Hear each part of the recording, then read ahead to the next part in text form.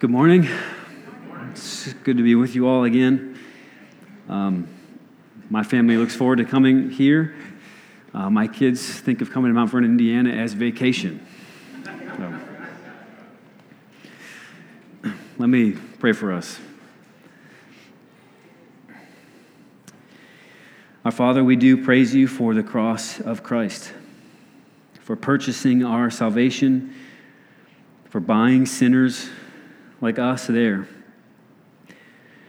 And we praise you, Father, that the cross and the tomb are both empty and that Christ has ascended and taken his seat at your right hand.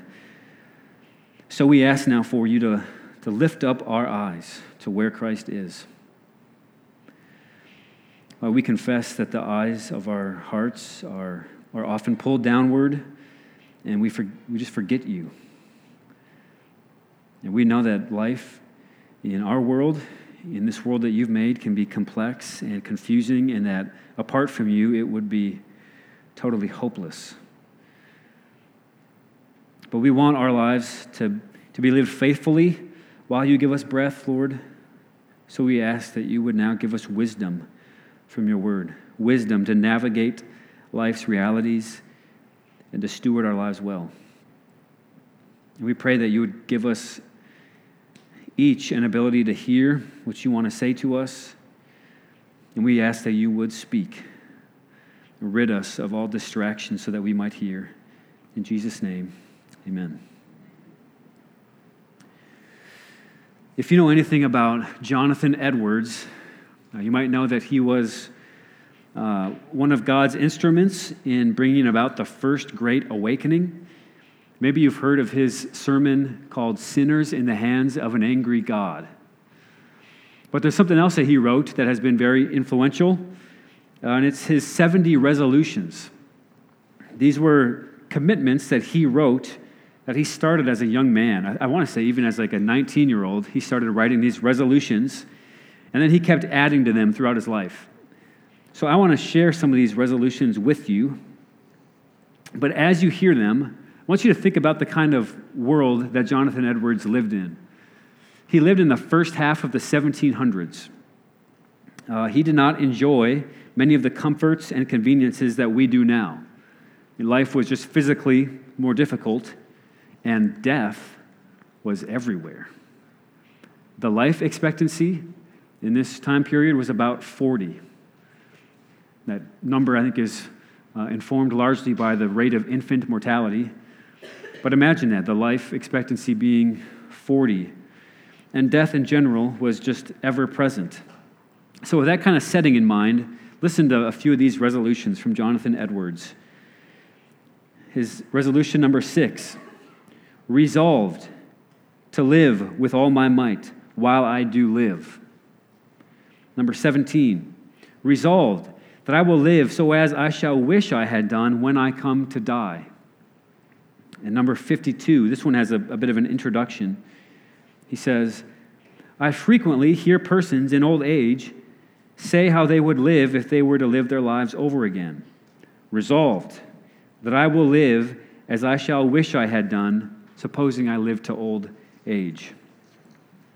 Our world is so sanitized, and we tend to push death to the corners into medical facilities where we don't have to look at it or think about it. But that wasn't the case in Edwards' world. Death was everywhere. And I wonder if that reality of death gave him a kind of focus on the life that he should live. I mean, if nothing else, his resolutions tell us that he thought about his death more than most young people do now. And this awareness of mortality is something that we would all do well, I think, to emulate. And nowhere is this sentiment articulated in Scripture quite like it is in the book of Ecclesiastes. So I invite you to turn there in your Bibles. The book of Ecclesiastes it's kind of right in the middle. It's right after Psalms and after Proverbs, but before you get to the prophets. So we're going to be in Ecclesiastes chapter 9, the first 12 verses. And my hope is that we come away from this passage with a greater awareness of our own mortality. I don't want you to leave here feeling like you just attended your own funeral. But I do hope that we are chastened to, as Edwards put it, live with all our might while we do live. And before we get into our passage, into these 12 verses, I just want to note a few things about the book of Ecclesiastes to get us kind of into this world. This book has kind of a reputation for being skeptical and taking a negative view on life because of its refrain of all is vanity and life is a vapor. But I think that's actually a misreading and a misunderstanding of Ecclesiastes. Because what Solomon does is he takes us through his observations of life and his attempts to explain it, and then he shares with us his frustrations in those attempts to explain it. So he describes his pursuit of pleasure, his pursuit of fame and of wisdom, and he shares his observations of work and oppression and inequality. And all of these things lead him to conclude that life is a vapor, all is vanity. But they also lead him to conclude throughout the book that there is nothing better for us than to enjoy the life God gave to us. So that's one thing. Another important part of this book is that Solomon limits his comments, most of his comments, to life as we experience it. There are times where, if you read Ecclesiastes, where you might want him to say something more, to be a little more explicit about the grand purposes of God. But Solomon is writing about life under the sun. If you've read Ecclesiastes, I bet you're familiar with that phrase.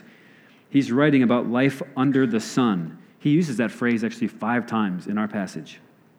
He knows that there's something and someone above the sun. He knows that this world isn't all there is. But that's not what he's writing about in most of this book. He's writing about life as we know it and as we experience it. And in our passage, he brings together a few of these themes from the book. So if you like to take notes, in verses 1 through 6, we're going to see what he has to say about life's certainties. So verses 1 through 6 will be life's certainties. And then verses 7 through 10, we'll see what he says about life's joys. And then 11 through 12, about life's end. So life's certainties, life's joys, and life's end. So first, life's certainties, starting in verse 1. He says, "But all this I laid to heart, examining it all, how the righteous and the wise and their deeds are in the hand of God. Whether it is love or hate, man does not know. Both are before him." So we begin with an acknowledgement that God is there. And all the deeds of his people here are the righteous and the wise, he says, are in his hand. He sees what they do, their deeds are in his hand, and he cares for them. They themselves are in his hand. So right off the bat, in this book that we think of as skeptical and pessimistic, there's reason to be hopeful. God and nobody else has you and your deeds in his hand. This is a certainty. But he follows it up with an interesting line. Whether it's love or hate, man does not know. Both are before him. What he means is that if you are one of God's people, he has you in his hand, but we don't know what the future is going to bring. Now, I remember reading a J.I. Packer somewhere say that belonging to God doesn't mean that he brings you into the control room of his purposes. He doesn't open up some secret box where you get all the answers and you see the future.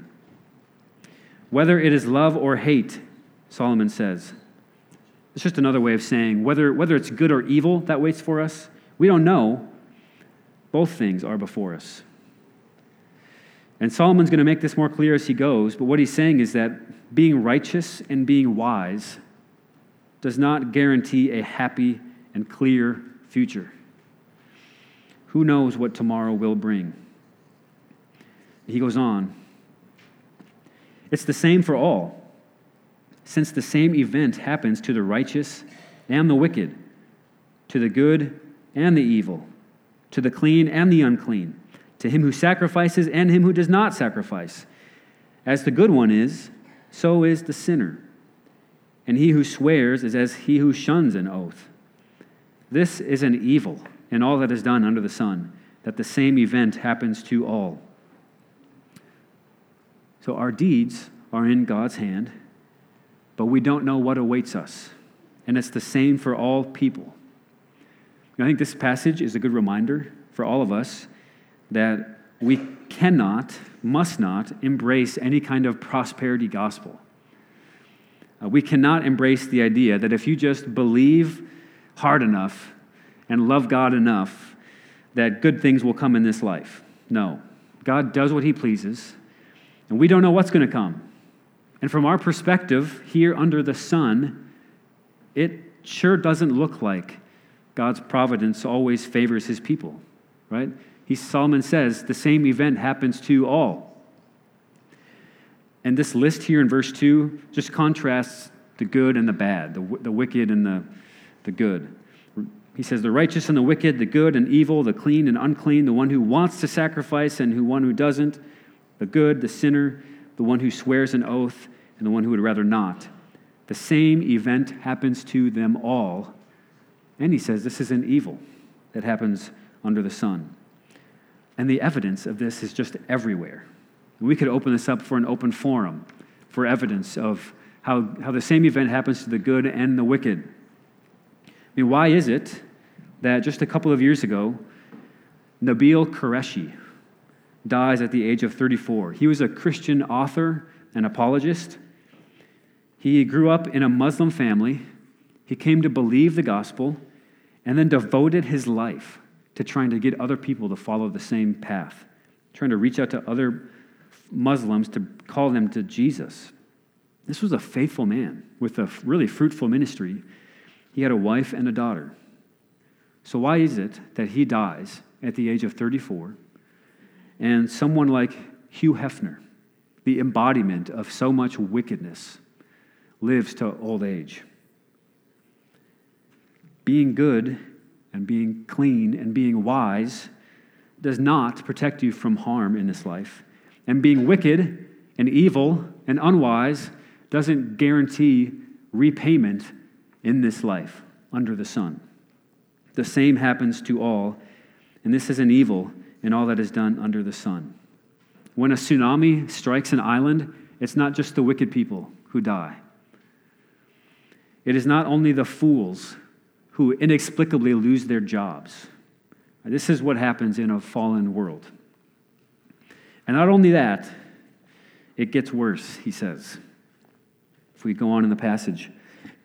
Also, the hearts of the children of man are full of evil, and madness is in their hearts while they live. And after that, they go to the dead. Well, isn't that just heartwarming? You could put that on the next birthday card you write. There's evil around you, there's evil within you, and then you die. Happy birthday.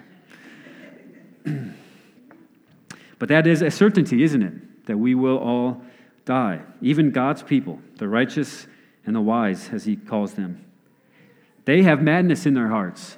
If you've ever read Romans 7, Paul says, the good I want to do, I can't do. The things I don't want to do, I keep on doing. Even God's people still have evil and madness in their hearts.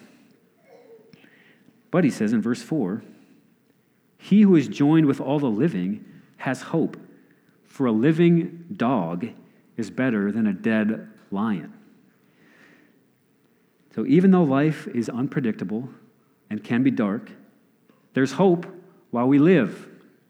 Better to be a living dog than a dead lion. And remember, a dog at this point was not exactly man's best friend. It was a dirty scavenger. But still, better to be a dog living than a majestic lion who's dead. Why does he say that? He tells us in verse 5. For the living know that they will die. But the dead know nothing, and they have no more reward, for the memory of them is forgotten.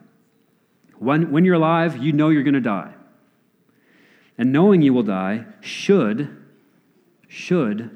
urge us to live accordingly, like it did for Jonathan Edwards. It should urge us to resolve to live with all our might while we do live. And he says, the living know this, the dead do not. And when he says that the dead know nothing, he's not denying that there's an afterlife. I mean, he says earlier in the book that God has put eternity into our hearts. He knows eternity exists. But from the perspective of life under the sun, death is final. And this is certainly how we experience it, isn't it? When people die, they are gone from us. We know they haven't ceased to exist, but they are gone from us. They know nothing of life anymore. They have no more reward to live for, and they are forgotten.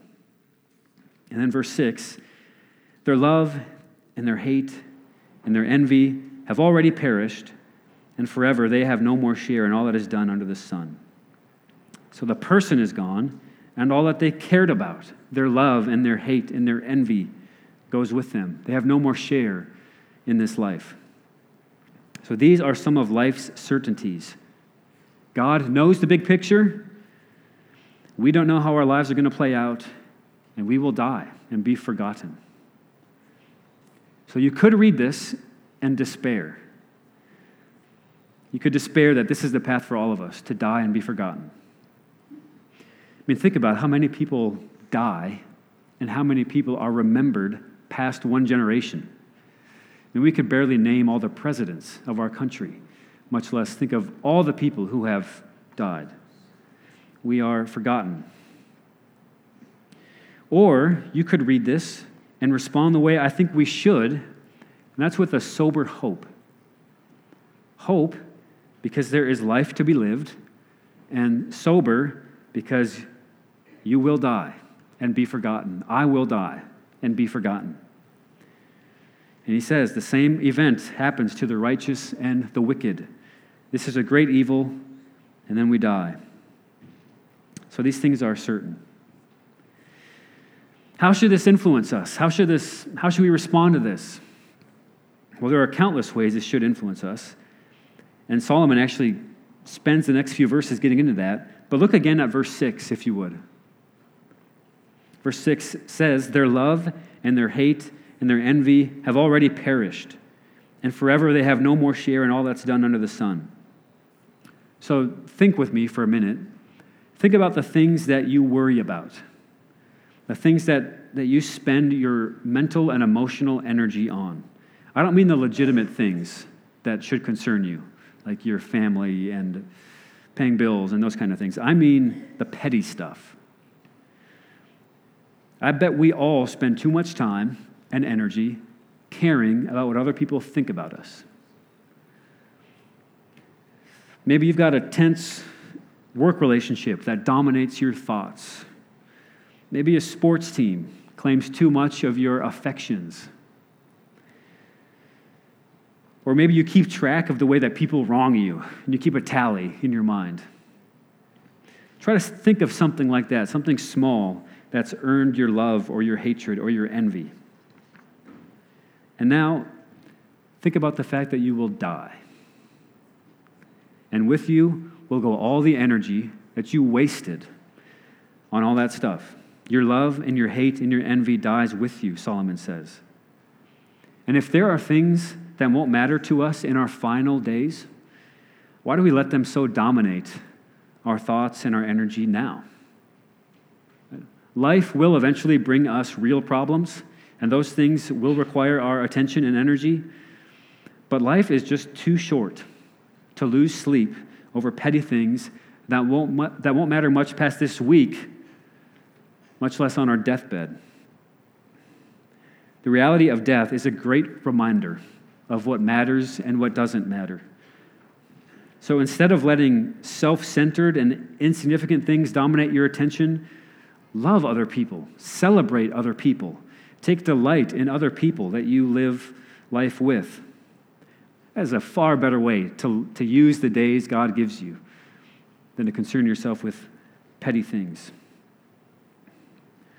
So Solomon moves from life's certainties to life's joys in verses 7 through 10. And these verses actually function as some of Solomon's own application of what he just said. He said, you'll die and be forgotten, so what should you do? Verse 7, go, eat your bread with joy, and drink your grape juice. Kidding, it says wine, with a merry heart, for God has already approved what you do. So that's how he says you should respond. Eat, drink, and be merry. But it's not just eat for food's sake and drink for wine's sake, but it's all done with a recognition that God has supplied the gift. God's given us food and drink, so enjoy them. He approves, he says, of your eating and drinking, assuming you eat and drink with gratitude. So this isn't just eat, drink, and be merry, for tomorrow we die. It's eat, drink, and be merry, for God is good. That's Solomon's first application. And verse 8 gives us the next one. Verse 8 says, let your garments be always white. Let not oil be lacking on your head. What is he talking about here? Well, think about in the Old Testament, when people were grieving, what did they put on to convey their grief? Sackcloth and ashes, right? Dark and dirty. He's saying, let your garments be white, and let not oil be lacking on your head. White garments are nice and light, and oil refreshes the skin. They convey joy and happiness. So again, there are times when sackcloth and ashes are what you must put on, but if you have reason for joy, then it's okay to look like it. You're going to die and be forgotten, so clean up and get dressed. That's what Solomon says. Next application in verse 9. Enjoy life with the wife whom you love, all the days of your vain life that he has given you under the sun, because that is your portion in life, and in your toil at which you toil under the sun. If you have a wife, enjoy her. If you have a husband, enjoy him. If you're not married, enjoy the people you live your life with, all the days of your vain vapor of a life. Why? Well, he tells us, because that is your portion. That is the life God has given to you. And he doesn't tell us, husbands, to put up with your wife or endure her presence. He says, enjoy her. Cherish her. Make time for each other. Your days are numbered. Your spouse's days are numbered. So enjoy one another while you have one another. You don't want to end your life and have all these fresh memories of the way you were short with your wife, the way you made her life difficult and a pain. Enjoy your wife and make it easy for her to enjoy you. I remember a couple of months before Anna and I got married, we were with her family, and I was talking to her grandfather. He was just a really good man. And at that point, he was, I think, in his late 70s, and his marriage was at least past year 50. And he gave me a piece of advice that I have not forgotten. And he said, make sure you enjoy it. And that was it. Now, if a 20-year-old tells you to enjoy it, you say, thanks for that meaningless advice. If a man who's been married for 50 years tells you to enjoy it, to make sure you enjoy it, it comes with some weight and some gravity. And he had told me that he had wished that he had learned earlier to enjoy his more. And I think that is good Solomon-like advice, to enjoy the life God has given to you. So from food and clothing and marriage, he broadens it out in verse 10. Whatever your hand finds to do, do it with your might. For there is no work or thought or knowledge or wisdom in Sheol to which you are going. So whatever you do in your life, do it with all your might. Life is too short for coasting. So whether you eat or drink, whatever your hand finds to do it to the glory of God. That's the message here. Eventually, your work in this life, your thought, your knowledge, your wisdom, it's all going to end up in Sheol with you. And just side note, Sheol here, it's the realm of the dead. So for Solomon to refer to Sheol isn't to say heaven or hell. It just means you're not alive. After you live, Sheol. When you die, all the pursuits of your life will be gone. So he says, do it with your might while you can. And, I don't think it can be a coincidence that much of what's described here sounds like a wedding. You have food, you have wine, you have white garments, you have joy, you have marriage being referenced. And why would that be the case? Why would Solomon do this? I think it's because, in the words of David Gibson, the best that life can offer is simply a foretaste of a wedding banquet to come. There will be a banquet where we will eat and drink with the Messiah himself. And we'll finally meet and feel the fullness of the joy that we get glimpses of here in this life.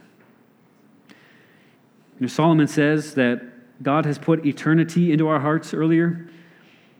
And one way we sense this is in the joys of life, right? The simple joys of eating a good meal, of satisfying work, of having someone to love.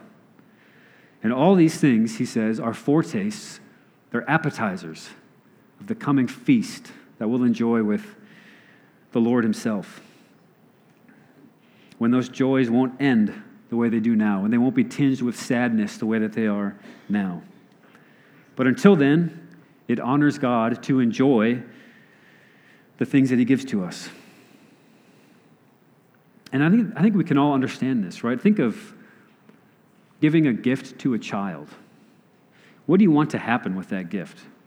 If you give a child a book, what do you want to see happen? You want to see him read it. And it gives you joy to see him read it. If you give a kid Legos, you want to see him build something with it. And it gives you some joy in seeing him use the gift that you gave him. It would be wrong to give a kid a bike and for him to say, I'm going to sell this and use the proceeds for something more honorable than this. Yeah. No, that does not honor the giver of the bike to do that. And I think that is what Solomon is telling us with our food and our drink. It honors the giver to enjoy the gift. He gave it to us. He already approves. And why does it honor God to enjoy the gifts he gives us? For one thing, it's an expression of gratitude. But for another, if you enjoy what you're eating, if you enjoy your spouse, if you enjoy your life, what are you not doing? You are not wishing you were eating something else. You are not wishing you were married to someone else. You are not wishing you had someone else's life. To enjoy the things that God gives to you is to cultivate contentment. So this is how you respond to the reality of death and evil. Enjoy the gifts God gives to you. You can be married and content, single and content, a widow and content, rich or poor and content, and joyful in all of it. And this is not just glib optimism, right? We read verses 1 through 6. This is not glib optimism.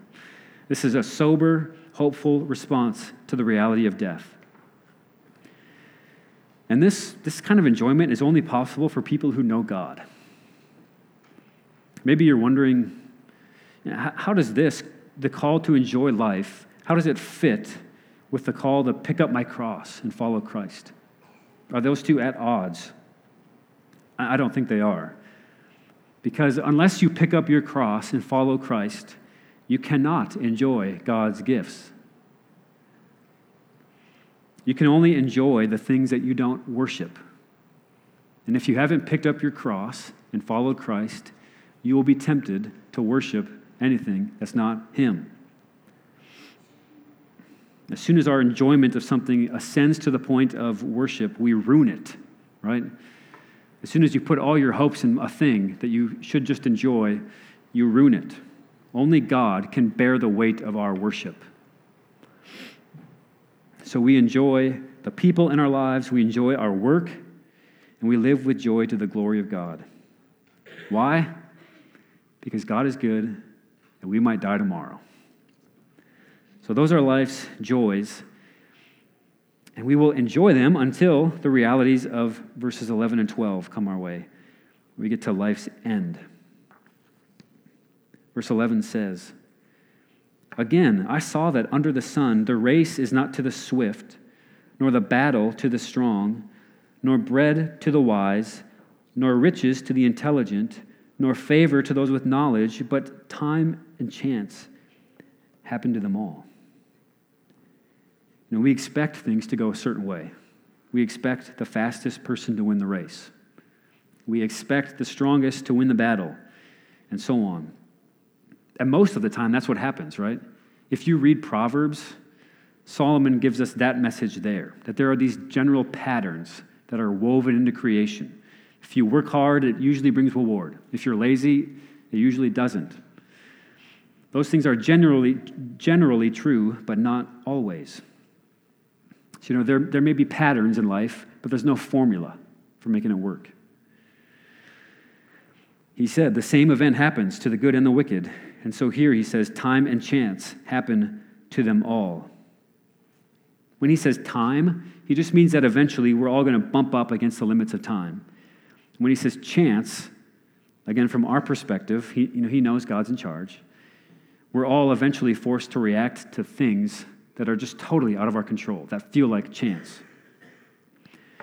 And the point here is that despite the optimism that we feel when we're young, and sometimes we get these messages that the world is our oyster and we are the master of our destinies, the point here is that that's just not the case. Verse 12, "For man does not know his time, like fish that are taken in an evil net, and like birds that are caught in a snare. So the children of man are snared at an evil time when it suddenly falls upon them. Try as we might, we cannot keep ourselves from calamity any more than a fish or a bird." And that includes the final calamity that we will all face. I think about this in my own life. I try to exercise on like a semi-regular basis, not an obsession, but I try not to ignore it. And one motivating factor for me is that if you trace my family tree up 2 generations, just my parents and my grandparents, none of them are alive at this point, and there's only one of those 6 people who lived past 70, and 3 of them didn't make it to 60. So I recognize that I did not win the gene pool lottery. So I try to maintain some decent health. But I also recognize that I don't know when my time is going to come. Psalm 139 says, "In your book were written for me, every one of them, the days that you formed for me." God has ordained just how long my life is going to be. He knows the day of my death. And I can't extend it. An evil time will suddenly fall upon me. Even my attempts to try to extend my life, I could go for a run and get hit by a drunk driver. And my very attempt to extend my life could bring about its end. The best we can do is try to be faithful with the life and days that we have. So how should we summarize these 12 verses? Well, Solomon is saying, you don't know how your life will unfold. You don't know how it will end. So enjoy the life you have while you have it. That is how you live in death's shadow.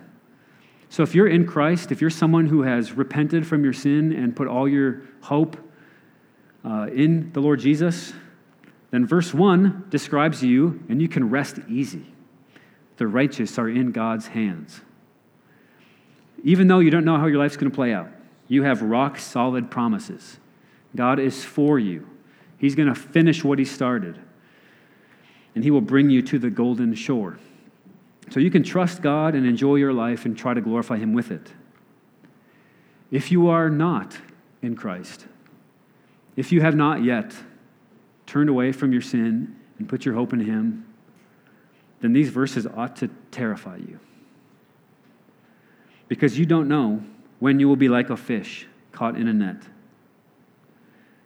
And if you die apart from Christ, the Bible says you will die in your sins and you will face an eternal judgment in hell.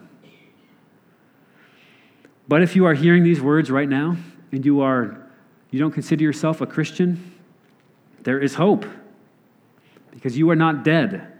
And Solomon says it's better to be a living dog than a dead lion. While you live, there is opportunity to make sure that your life isn't spent in vain. You don't know the day of your death, but the Apostle Paul says that today is the day of salvation.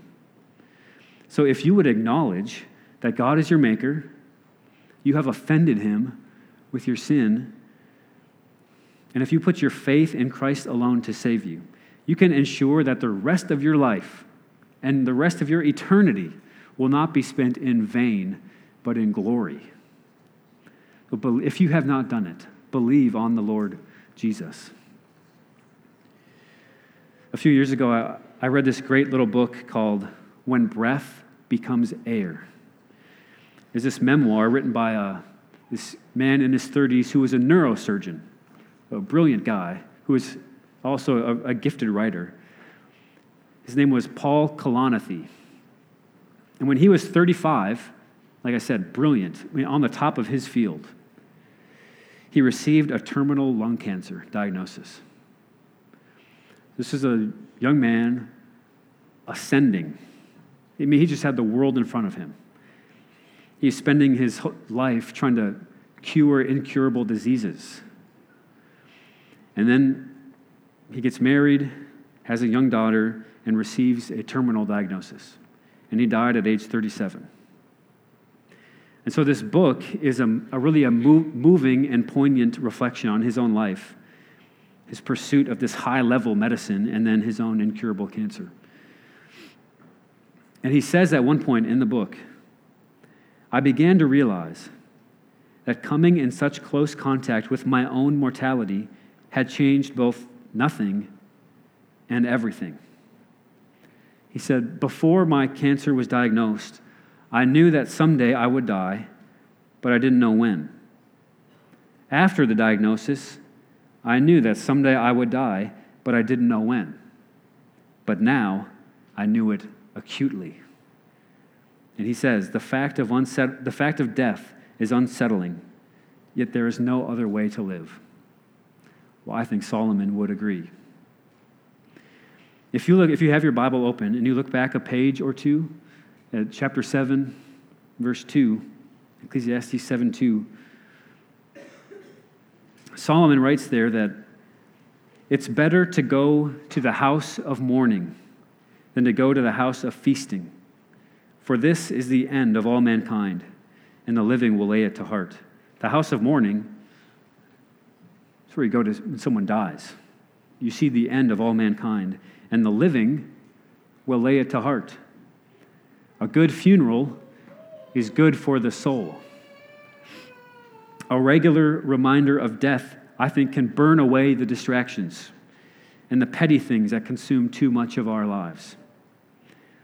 For the Christian, death can actually become a servant. It can become a help in the cause of holiness. Because it was our Savior, was it not, who tasted death for everyone and took away its sting. It was our Savior who destroyed death's power. And it was our Savior who entered death and came out the other side, victorious. We don't welcome death. We don't celebrate it, but we live in hope even as we face it, because we face it in Christ. Let's pray together.